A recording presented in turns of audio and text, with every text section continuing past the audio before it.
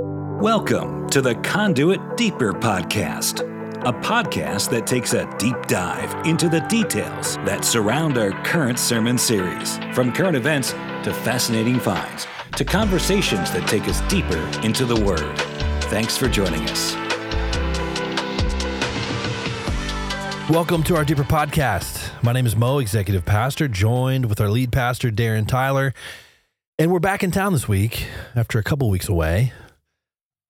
Specifically, we just got back from Big Sky Country, which someone tried to correct me the other day, saying that. Yeah, because Wyoming is not Big Sky Country. That is fake news. I looked it up, I researched it, I checked it twice before I posted about it because I want to be right in all things. Goal. Be accurate. So Big Sky Country actually encompasses 3 states. Can you name them? Well, Montana, 100%. And? This is the rest of this is George Soros funded misinformation. Not a chance. It's Montana, Wyoming, and Idaho make up the tri-state, also known as Big Sky Country. See, I first of all did not know that. I didn't either until I looked it up. But I wonder if that was like, Ted Turner owns like 300,000 acres up there. So maybe Jane Fonda. Do you know that he used to be married to Jane Fonda? Yes. Yeah. Maybe they changed that just to fit their liberal agenda so that Jackson Hole could fit into the, because there are 2 cities in, one in Idaho and one in Wyoming, Jackson Hole, which is like a progressive place where they've come to enjoy the benefits of the conservative voting.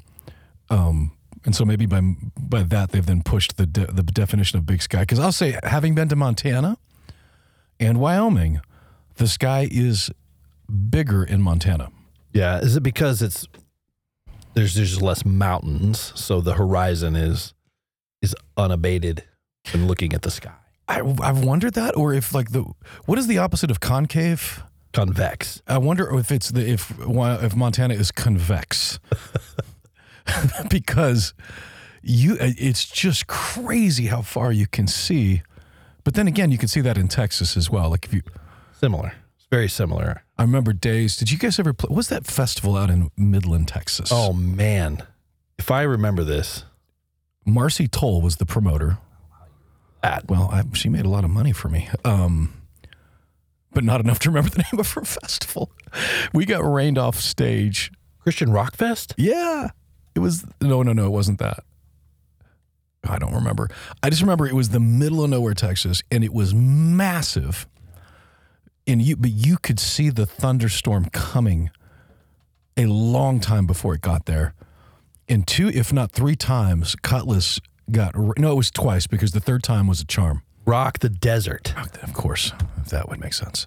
I had to Google it. I mean, I remember we were in water. It's me.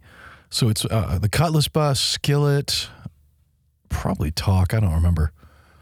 We were like knee deep in water. It came in so fast.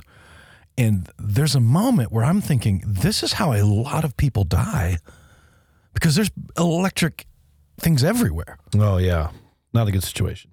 But yeah, we got rained off. But point being, that's Big Sky Country down there as well. Way bigger than Wyoming because the mountains do tend to take away. Yeah, especially where we were, which was in a valley. Called Water Valley Ranch, and it's along a river between 2 mountains, and it's one of the most beautiful places on earth. Yeah, it's actually more beautiful than where we've been in Montana. It's unbelievable. And so we got a chance to get away a little bit, do some hiking, some fishing. Taken over by the Big Sky Industrial Complex. Yeah. Wandered into it was fun. I mean, it was a good few days. It was fun. You took me fly fishing. You took me on an adventure hike. I'm not always one to do said things. No, but once you're in. But once I'm in, I'm all in. I'm committed. Yep. And so I'm learning to say yes to things. And so I said yes. I'm like, let's go. Where are we going? And you hauled my tail 1.5 miles from camp literally over the mountains and through the woods. Which the guy with us, Jeremy, is keeping an eye out. He was so nervous about mountain lions. He was a little jumpy for that, yeah. Which made me a little jumpy. Yeah. I just tried to ignore it. Just like you always say, like if, follow the expressions of the stewardess in the plane, like if they're worried, then you should be worried. Yep. So I just kept my eyes on you. You were like, no big deal. Let's just keep rolling. So yeah, no mountain lions, didn't see any bears. It's useless to be worried about mountain lions. And here's why. By the time, for the most part, that you know that they're there, it's already too late. Well, that's not comforting. Well, I mean, but the point is, it's like, you could win the lottery. This is like COVID statistics in reverse. Like, we weren't, you know what I mean? We had almost a 0% chance of being harmed by the Rona. And when you add that onto mountain lions, it's even like a fraction of any chance of us getting harmed by. That's good. By Rona. So I'm just doing the ROI on it, doing the math. But yeah, by the time that, if they're stalking you, you won't know it. Yeah. It's not like a bear where they announce it ahead of time and then, proceed to eat you alive. Now, that said, would you rather be attacked by a bear or by a mountain lion? I just want it quick. What's the quickest? Well, have you ever watched a cat kill something in your yard? Do you see how they're just playful? Oh, they're cruel, man. They're just swatting it, smacking it, clawing it, biting it. That doesn't feel like the greatest option. No, I just want it to be quick, swift, quick. Yeah, because all they're going to do is immobilize you, hold your head down with one claw, and then like eat your leg like a chicken leg while you're alive. So you don't want a cat. These are terrible options. But we found our way down to a honey hole where I literally don't know what I'm doing. I have learned to fly fish once a year for the past 3 years. I would like to think I've developed muscle memory, but not when you do something once a year. Yeah, it's not like pickleball. You're doing that every week. Yeah, so I just followed directions and I threw the line out there and miraculously got a rainbow trout and hop on the hook. And a nice one. 13 inches, what we're calling it. Would it surprise you to know that I had planned that even before we got there? Like because when there's 24 people, the only way to get any one-on-one time with anybody is actually to get away. Yeah. But I didn't tell you ahead of time because I didn't want you thinking about it and Sure. stressing whatever. And so that night before, I thought, okay, I can tell them now because I probably should tell them the night before. Even though I will say I hesitated even on the night before. I didn't hear about it the night before. I heard about the morning of. Well, so I told Jeremy the night before. So and he woke up that morning and said, "Hey, this is what we're doing." Okay. Like, oh, okay. So you didn't have a chance to, and even like having you take the waders, like give you the impression that there was an option until we got to the spot. Am I that complex? No, I think that was really simple. Oh, okay, good. Like I know the code. Just well, you let it. You release the information in stages. Yes. And I knew where, because I went the day before because I wanted to scout it out, and so I knew the spot. But I knew that, I mean, obviously the river was terrifying even, for anyone.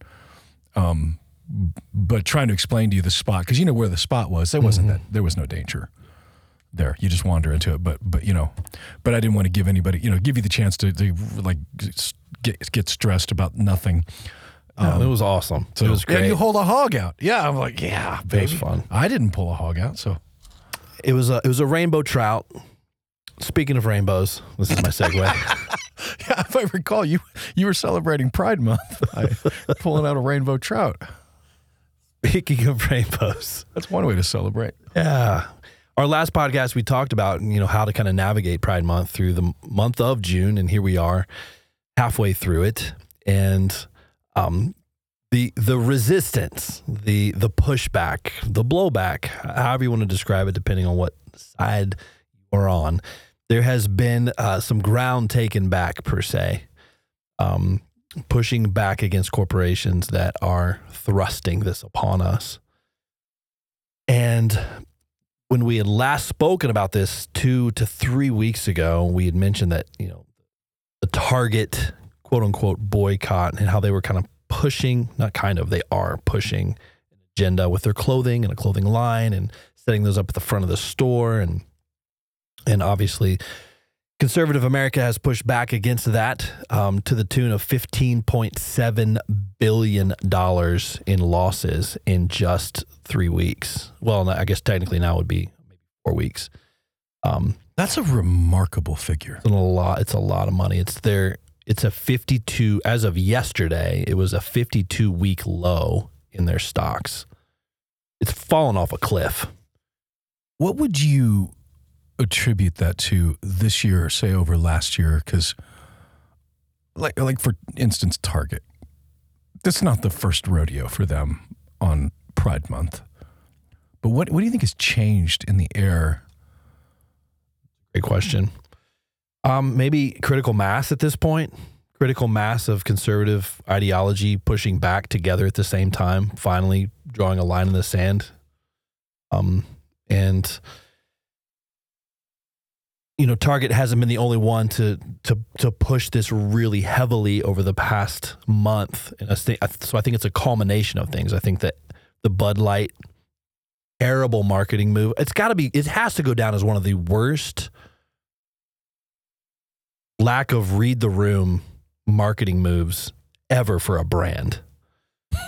Ever. And so, Anheuser-Busch, they're down $27 billion over the past 2 months. I mean, say that again. How much? 27 billion. 27 with a B, billion dollars that they have lost in market share. And as of today, they officially have lost their top spot in the U.S. beer market. Wow. They are no longer number one. Bud Light itself was the number one beer in the U.S. It has been for decades. No longer. It is now Modelo.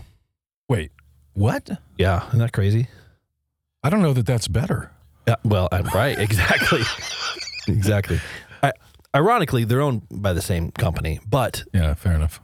But for a brand, they've felt the consequence of a marketing move to push an ideological agenda onto a product base. It has failed miserably. Just those two corporations alone, those two brands alone, you're looking at $42 billion in losses in about 6 weeks. Which is an astronomical amount of money. I don't think people realize how much money that is. I've wondered if the tipping point is, how many times has it trended on Twitter in just the last few months that the LGB without the T, that the transgender ideology is so counter science, counter reality, that it is allowed for a pushback because I don't think there's more people that are uncomfortable with it. I just think there's more people that are willing to just be done with it. Like, we're so done. And when it comes to males, biological males competing in a female sport, which it seems like there is no sport left untouched, including rugby at this point. And you listen to what's the spokesperson for Biden? I can never remember her name. Bless her heart. I don't know. Yeah, it's a three-namer. She got 3 names. Someone was asking her about specifically the biological, what would you say to your daughter? And she turns that into that's a violence against a real whatever. It was just, and of course she has to stumble over her words because at some point in her heart of hearts, she knows that this is biologically not, like, this is an unscientific answer. But, the only thing that she can do is now insult the person who asked the question as opposed to actually answer the question. But I've wondered if that's part of it. It seems like on the one hand, there's the obvious, the corporate elite, whatever, who have all buy-in with some level of a transgender ideology. But the rest of the country is not buying into that. Like, that's, now, in that said, just, taking it back to the 80s, this is what it felt like in the 80s with gay and lesbian in general. Like this is what it felt like even into the 90s, where this is too, look, Barack Obama won his presidency in 2008, and part of his campaign was that a marriage is between a man and a woman. That is not that long ago. The liberal icon of icons. So this is not a controversial idea until like 5 minutes ago. Well, including, did you see Johns Hopkins released a new definition? Johns Hopkins University released a LGBTQ glossary for definitions of these things yesterday or this week. Oh, no. And so they define lesbian, they define gay, man. And it's bonkers. Do you know what the definition is? Yeah, I have it right here. So lesbian is now defined as a non-man attracted to non-men. They've excluded the word woman. It's like they're skirting around the what is a woman by just defaulting by eliminating the word to a lesbian is a non-man attracted to non-men. While past definitions refer to lesbian as a woman who is emotionally, romantically, and or sexually attracted to other women, this updated definition includes non-binary people who may also identify with the label. So they effectively eliminate a woman from 100%. Completely. This is the new working definition for lesbian, a non-man attracted to non-men. But they didn't change the definition of gay man? Gay man is a man who is emotionally, romantically, sexually, affectionately, or relationally attracted to other men, or who identifies as a member of the gay community. At times, gay, quote unquote, is used to refer to all people, regardless of gender, who have their primary sexual and or romantic attractions to people of the same gender. Gay is an adjective, not a noun. That's what they put in the definition. So no wonder liberal feminists especially are, because they literally are erasing womanhood. Yeah, exactly. So across the board. Fascinating. It is. It's incredibly interesting development propagated by Johns Hopkins University. I mean, and as if you and I both recall, their work in COVID was so bad that this should not surprise us at all that they have sold out long ago to narrative over fact. Wild. With it. So I wonder if that's part of it, that there is a reality that exists that the vast majority of Americans, the vast majority of the world, not even Americans, you talk to people in Africa about this and they are so befuddled. They're like, how did that even come into your mind? How is it even possible? One of my guys over there, he goes, but it's not a woman. He has a penis. You can't be a woman if you have a penis. Like, well, that's true. He does. But it's so self-evident as to be madness, I mean, this is a biblical idea of what lawlessness really is, which is there are no law. There's no law. And the pit of hell, which is where these ideas are born of lawlessness, eventually, I don't know, like it only takes a minority of people to control a narrative because they just have to be powerful. They don't have to be popular. But when you see that, you got to think at some point, shareholders, you got to think that people who are, still in it for the money have got to look at that and say, this is actually really terrible. Yeah, I mean, a couple other examples and we'll move on, but we could talk for this for hours. Yeah, Major League Baseball, they have taken away all of the Pride jerseys that they were going to have available this year for the month of June. Each team has their own Pride jersey that they were going to wear at a game or a home series. Not anymore. Under a new MLB directive, players won't wear rainbow-themed caps or uniform patches. They have pulled those back. Across all of Major League Baseball. Yeah. Now, are they getting blowback from like the CNNs of the world for that? Like is MLB of course. Being, called out for? Yeah. Yeah, but man, it's a small minority. they call them woke tears, I guess, but they're feeling the impact. These organizations, these corporations are feeling the impact of this, and they're pulling way back. It came out this week. There's still some more information that needs to be maybe ciphered through, but for the most part, it seems as if Starbucks is also pulling back the ability for each store to decorate for Pride Month. They have been instructed through the workers' union, to pull back their Pride displays in stores. Starbucks. Uh-huh.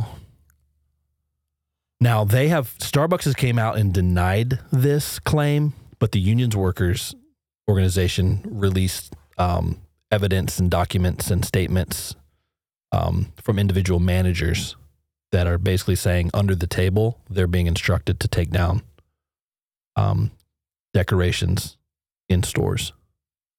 Well, I wish Southwest Airlines would follow suit. You know, they might. When we were walking through the airport. All that. And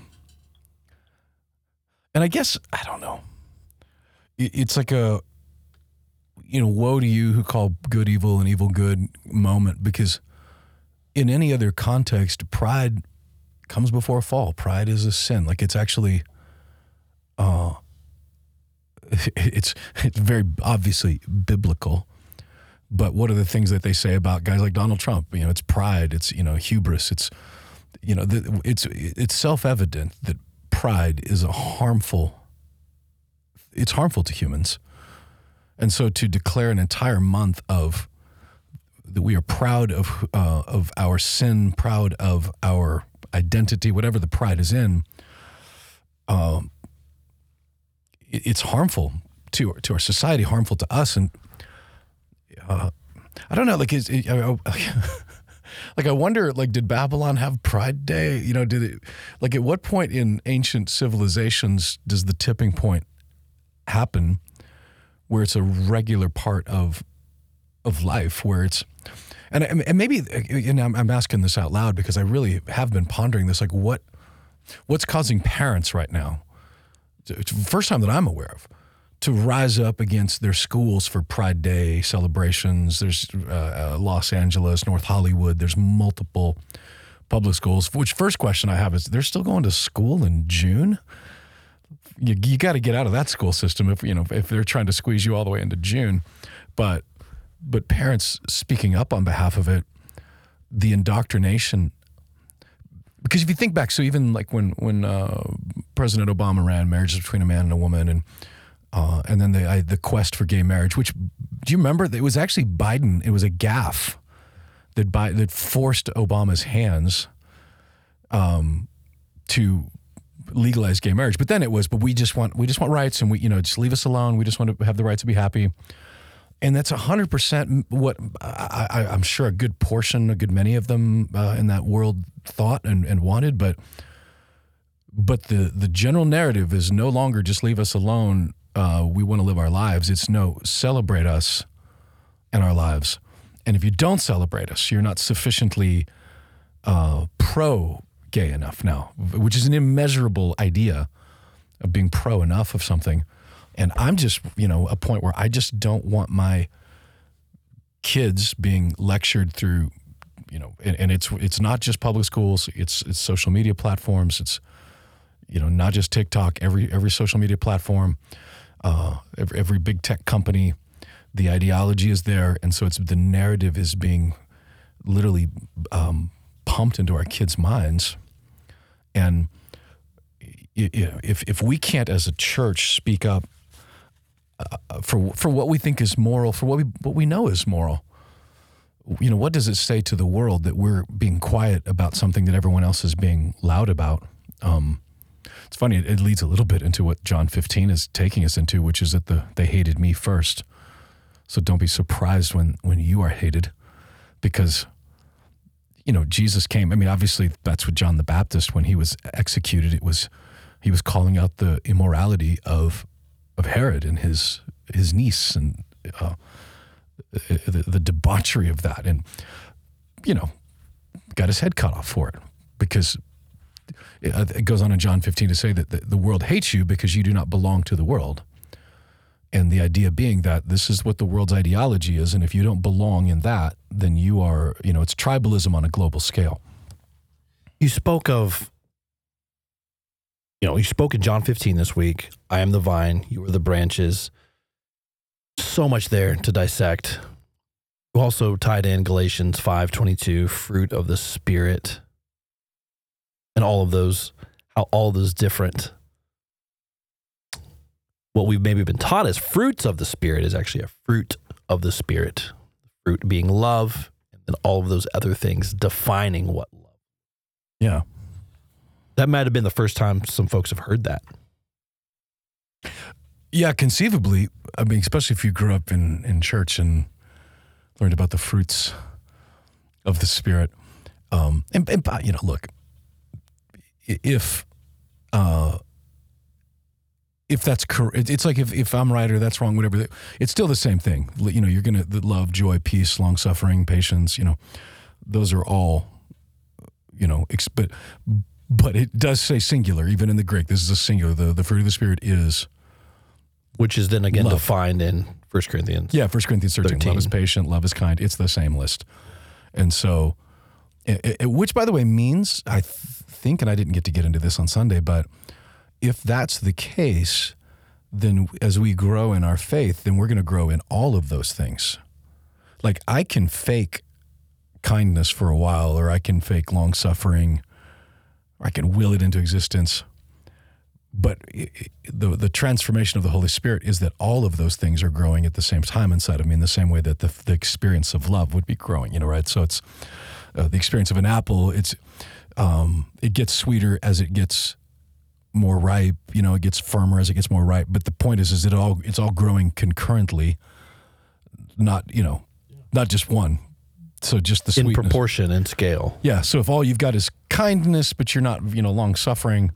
And we know that because there's a lot of people that are really nice in public, and when they get home, they're just a nightmare, which means that that's not a fruit of the Spirit. That is just something that they have learned as a behavior to get ahead in life or to manage their lives. But the fruit of the Spirit would say that all of those things are growing at the same time inside of me.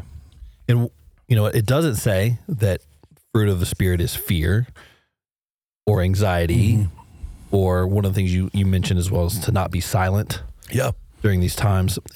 I had lunch with a guy this week who was just talking about, I was asking him about what does he want to do with his gifting, and where does he see himself, and and also kind of overlapping, like, where are you politically? I was curious. And I really want to keep the two separate. I just want to preach the gospel. That's all I want to do is teach, which I appreciate, but he was really trying to silo completely the idea of being involved in any capacity to anything culturally or politically. Interesting. Did you get to press into that at all? Like, would he consider abortion, or would he consider, sexuality for that matter? Like, does he consider those political issues or moral issues? That was the question. That was the exact question. And while he would agree that yes, those are moral issues, he's just, I just want to preach the gospel, man.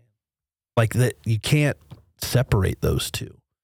And furthermore, as a shepherd, you sometimes you got to step into the pen and defend the wolves. And, I did give the example how you and other pastors, spoke up at City Hall or last month. The importance of that. And that's not what we lead with, but when the time comes, that's what you go and do. Yeah, because do I leave the only narrative? Like, let's say we, for the sake of conversation, we believe that the Bible is the Word of God and that Jesus is the only way, the truth, and the life.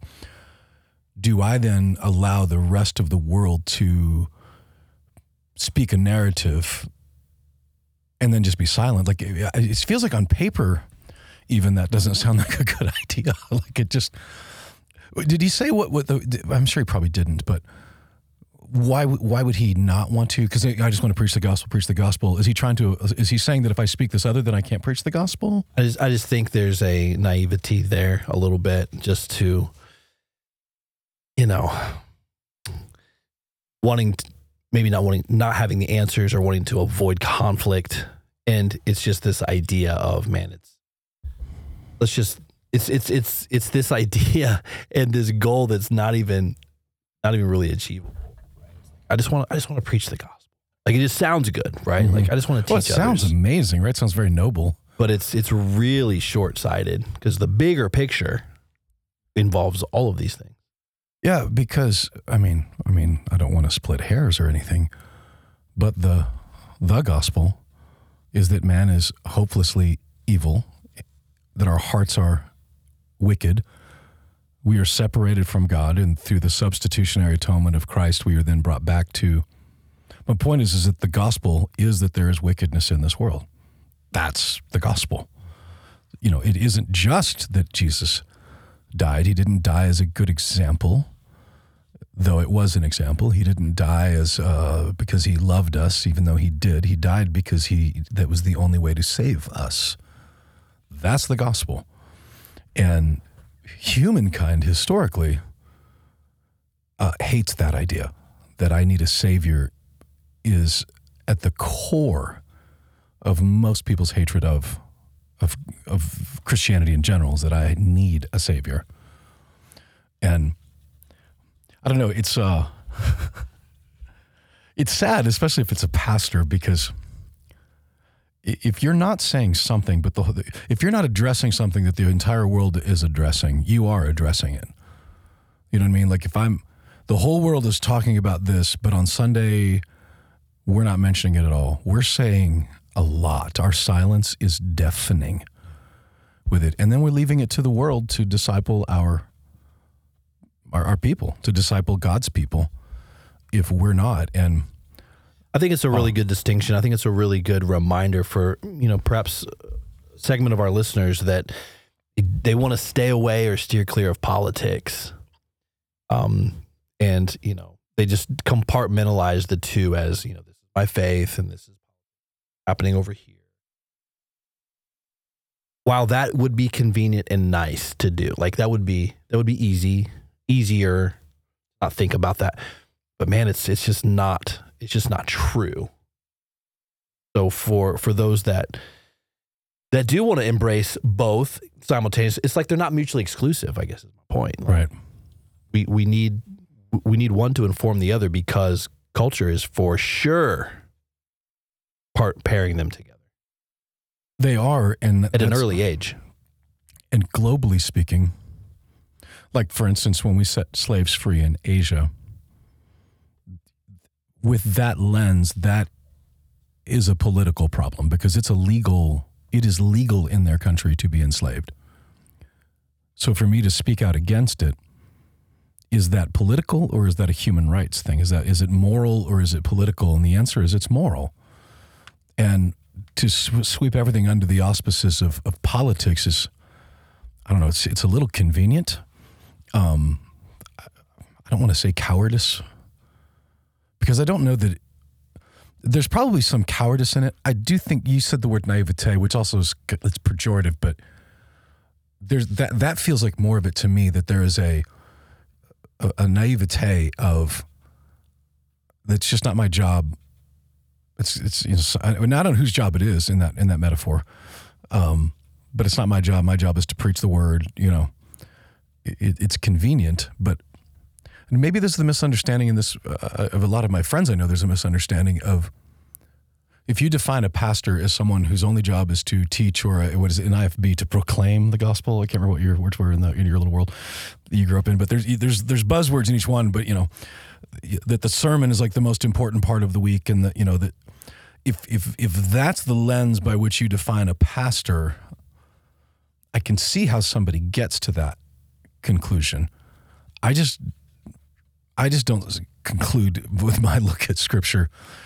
The definition of a pastor, the definition of elder, whatever in Scripture, includes protection, feeding, guarding. There's a whole lot of language around safety with it. And so it's not that I'm quote, just preaching the gospel, meaning like I'm not doing anything else. It's just that the gospel encompasses all of those things, including setting slaves free, including, like I said, we go into these places in Africa and we drill water wells. Now the government won't do that. So do we not say something about that because it's politically not expedient for us in that country? It's bullcrap. And so, but if we reverse engineering that back into our own culture and thinking about it logically, of course we should speak up in those situations. You, just to kind of backtrack just a little bit, you taught on John 15. 3 main points: cleaned, connected, called. I'm getting good at the alliteration. Yeah, man. That's 3 points. All you have to do is add a poem and we're good. I suck at the poems. Maybe you could send me a list of your poems. Here's what I know about Baptist. So the first time I ever bought like a nice car, I bought a Lexus. It was late model, whatever. But I got into it, and I've joked about it, but it's like the only other people I ever saw driving. So I went from a Jeep where everybody waved at me, all the Jeep waves, to a Lexus, and nobody's waving at you in a Lexus because the car I had was only driven by 81-year-old men or bleached blonde female real estate agents in their 60s from Brentwood. But what the point was that I was laughing because I've got an old man car, but old people know what they're doing, man. Those are comfortable rides. And I can't even remember why I was talking about that. Where was I going with that? Your Lexus. I know, but it was like, there's something about the comfort. Oh, because old people know what they're doing. Yeah. And old people know what they're doing when they're preaching. The 3 C's, it's because have you noticed I haven't been using notes lately? Because you don't have to use notes if you've got the 3 things, and I know I literally can. It's just enough of a breadcrumb to get me back to the cabin if I get lost in the woods. You know who else is helpful for? Audience. Do you think I still don't think they remember. No, I do. I do think they remember. At least helps follow a roadmap. Well, that's true. If you tell them what you're going to say, then say what you said you were going to say, and then say what you just said. At the end of the day, that's preaching 101. But the alliteration has been so helpful for me. Like if you'll notice, if you're in the 930, I probably still have my notes up there because I'm still just nervous enough, like whether this Tesla can drive itself or not. But by the second or third service, I don't need the notes anymore. But the alliteration. So it's not that I'm trying to be clever. It's just that I'm trying not to be stupid. One of the things you brought up was kind of the purpose of grapes, and you made a statement, about. If your love has been stepped all over, if you have been stepped all over, if your heart has been stepped all over, it's not being wasted because those grapes have been turned into wine.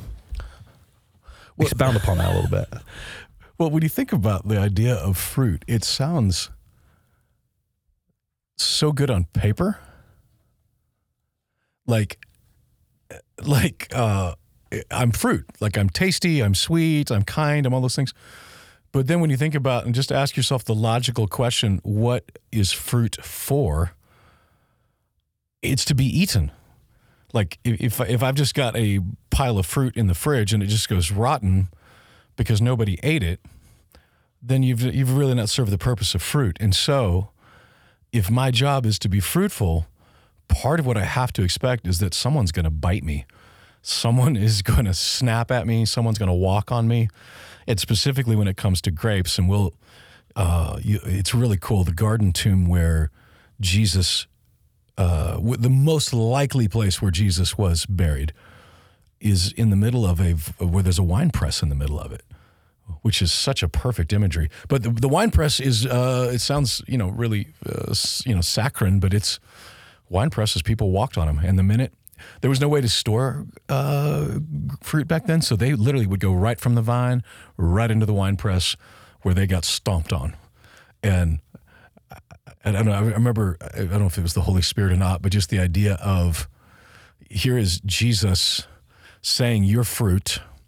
Here's Jesus talking about a vine, and implicit in that is you're going to get walked on. And then the very next verses are about getting walked on. They hated you. They're going to hate me. So don't be surprised by it. Don't be offended by it. It is what it is. And the idea of it being specifically grapes, because it's not like an apple orchard here. He's talking about vine and he's talking about grapes.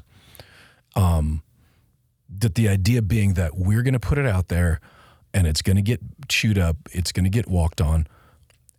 And not only is it okay, it's actually what it's supposed to be. And the idea, going back to the Song of Solomon, is that the taste of the fruit is what is attractive to those outside of the world. So if you're rotten fruit or fake fruit, nobody's attracted to you based upon your fakeness. But if there's an authentic, Holy Spirit-driven fruitfulness in our lives, that is attractive to the world around us. At least that's the idea, that it's the sweetness of our fruit that will draw.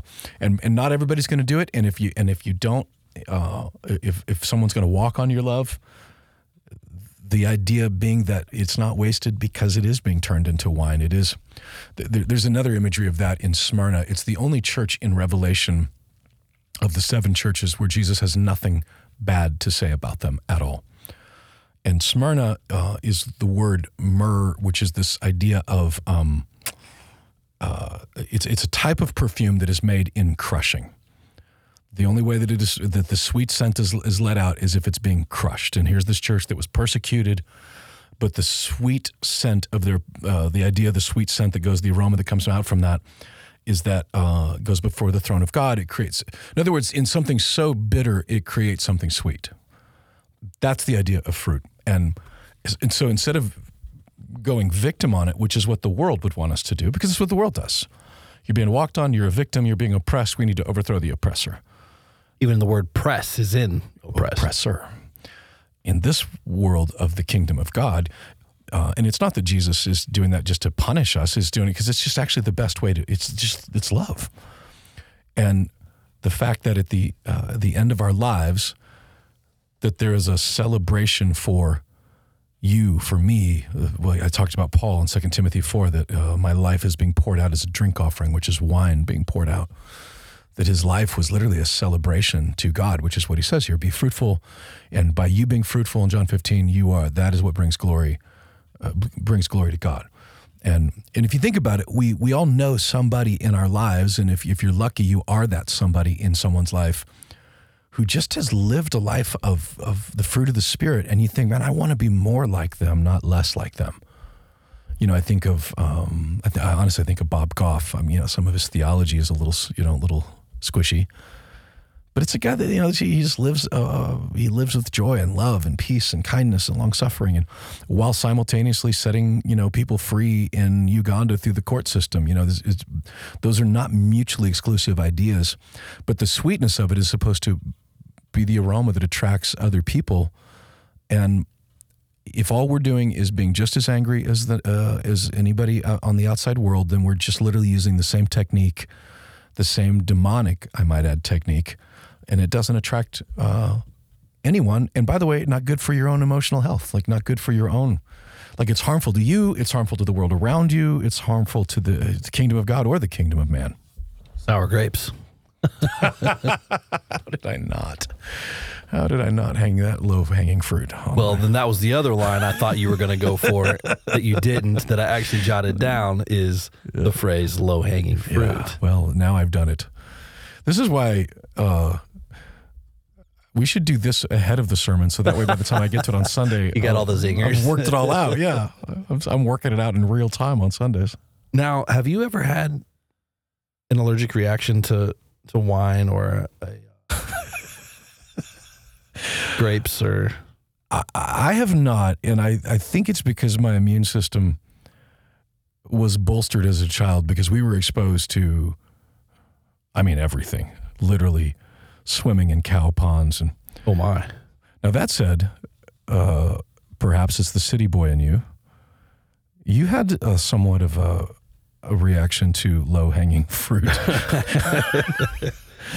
On Monday of our trip, we arrived on Monday afternoon in Wyoming, and someone by eve. So we arrived by 5:00, and we have dinner, and someone has prepared you a beverage and put some agave in it, which you found tasty or not tasty? It was okay. I had a sip. So it must not have been great then. One sip is what you have of cough syrup. Which, if I'm being honest, it wasn't that much different than cough syrup. Well, it was a little different than cough syrup. So, I mean, without the visual, it's hard to explain what happened. Well, I think you could get a visual for him. But over the course of the next essentially 12 hours after sipping said fruit drink, may or may not have had some wine in it. I don't even know what was in it, if I'm being honest. I'm trying to remember. I don't know. They had a vat with a kettle and they were stirring it outside like a witch's thing. So I don't know if that had anything to do with it or not. Within 12 hours, my face had blown up like a blowfish. I had the largest allergic reaction I've ever had. And honestly, I've only had one other time. The only other time I've ever had an allergic reaction to anything in my life was on another trip with you. Yeah, that's on me. In Haiti. And it was so bad this last Monday, that I had to take a trip to the ER in the middle of nowhere, Wyoming. I'm glad you're laughing. I am laughing because it was so cute, but also like I was nervous for you because it was pretty dramatic. Like when you pulled your hands away from your mouth, I tried everything in me to not give you the reaction that I wanted to give, which was, well, candidly, it was a reaction that Jason Kuhn gave, which is slack-jawed, open mouth, OMG, like it was exactly the look you didn't need from somebody in that moment. I'm pretty shock sure and terror, and my lips and my cheeks were, I don't know, 5 times larger than normal. It looked like a Kardashian butt on your face. Okay. It was alarming. And we're off the grid. We're in the middle of nowhere. Which was also not helpful. And so we eventually found that there was a brand new emergency room that had been built and had opened a week earlier. It's as if they built it for me. That it was just waiting for me to come to town. In Saratoga, Wyoming. Yeah. You wonder if they use COVID funds for that. So anyways, after an IV of several medicines later, things calmed down. But so the fermented drinks. You looked like... So there are women in Hollywood who inject things into their lips, who paid enormous amounts of money and get the same exact result that you had, which on the one hand is like, okay, maybe those women needed someone to have a real honest talk with them about that's really, that's a little too far. And on the other hand, going, man, or you just drink a little more agave in your diet. You don't have to pay all that money for what are they injecting into that? Is that Botox? I don't know. I don't want to know. It was Motox, man. There it is. They Motoxed his face. There it is. It took me a minute. Well, there is picture evidence of this, and depending on our relationship of those that may ask to see them will determine whether or not I want to actually. But it was an eventful week, to say the least.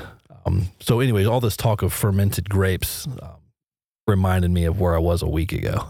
Hey, but you know what? That's maybe there's the segue to make this somehow spiritual as we're wrapping up, which is you eat bad fruit, you get bad results. There you go.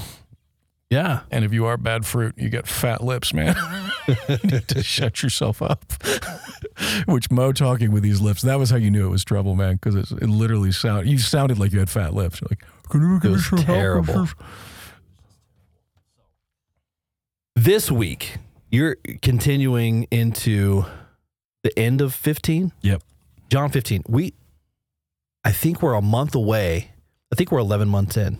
We are 11 months in on our Believe series, John. So we're getting there. And this week will be the end of chapter 15. How many chapters are in the book of John? 21. We're not as far along as I wanted. But it doesn't matter because it's a verse at a time, a chapter at a time, a passage at a time. What is waiting for us at the end of 15 here? We touched on it a little bit. Yeah, I mean, if they hated you, if they hated me, they're gonna hate you. And then he goes back to talk about the Holy Spirit in those last few verses, and the Holy Spirit's job is to be the advocate in persecution. Like The Holy Spirit is going to be the witness, that he's going to speak and you're going to speak. Like the Holy Spirit's job is to speak and my job is to speak. And by the way, when he talks about being a witness, he uses a word martyria, which is where we get our word martyr from, which again, implicit in that is that there are consequences for speaking truth. And it's a weird apologetic for me in that if the world genuinely hates something that is good and kind and long-suffering and patient, that there must be something deeper than the world out there that is hating it. You know what I mean? And this is true, like, you know, we were just in Nepal, the radical Hindus and the radical Muslims hate each other, but you know who they hate the most? Are Christians. You know, we're out there building schools, we're drilling wells, but so even there's a madness to it, which to me speaks of a demonic nature of it. And it doesn't mean that these are demons, these people are demons. It just means that they're hostages of the demonic. And in a war, you don't shoot the hostages. So it helps a little bit to reframe it. But the idea being that the Holy Spirit is our advocate. The Holy Spirit is the one that's going to give us the power. So we can't go out there and white knuckle in persecution and expected to do this. We have to have the Holy Spirit. And it specifically says that's the purpose of the Holy Spirit. In fact, in Acts 2 says you'll receive power when the Holy Spirit comes upon you so that you might be my witnesses. And that's the whole purpose of the Holy Spirit, is to give us the power to be his witnesses in a world that is going to be diametrically opposed to it. And that's what we're going to talk about on Sunday.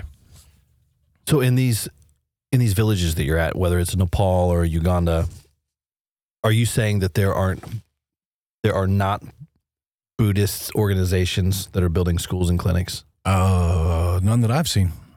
I've never. Look, and I know that there are atheists that are, you know, working humanitarian organizations. I do know they're out there, but I have been in major disaster areas from Indonesia to Haiti to Mississippi. And the matching T-shirts, man, for the Christian organizations are everywhere. Everywhere. And it's easy this week the Southern Baptists are doing their convention, and of course everybody's tweeting about how evil these people are. And, you know, every organization has its bad and its good and all that. But man, that IMB, the International Mission Board, those people are warriors when bad happens. Samaritan's Purse, people like lambast Franklin Graham. But man, you know, there's wildfires unfolding right now in Canada, and I promise you the first and only people you're going to see up there are Christians, and it's Samaritan's Purse is going to be the first responders in there, and they're hated for it. Do you remember, Franklin Graham, they set up an entire hospital in Central Park in April of 2020, and what was he thanked with? That he's a homophobe and that he completely false accusations. Point being that there's an apologetic to that when you see somebody doing something so kind and so good and so long-suffering and so all those things, and you are hated for it, that's madness. And so the only response you could really think is, okay, there's a source of this madness, which is the world that we're in. The world cannot receive you because you do not belong to the world, and which simply put is you are a threat to the world system, to the prince of the power of the air, to Satan himself. So, you know, we shouldn't be surprised by that we're going to be hated for that. And the sooner you can get over that, the easier it is. Because I think sometimes, I don't know, my response early on to some of that was it kind of hurt my feelings. And because it was surprised, you know, your expectations are like, man, it's just ask my mom. I'm a nice guy. So the sooner you get over that and realize, okay, they don't really hate me, they hate Jesus in me, it's a whole different way to frame it. And and again, the Holy Spirit gives you the power then to stand up within it and to eventually just, disabuse yourself of the notion that I'm going to win some popularity contest in this world. Because I'm literally trying to win a race. You know, I'm 50 yards back in a 100-yard dash. I'm never going to win that. I wasn't meant to win that because this world is not set up for that.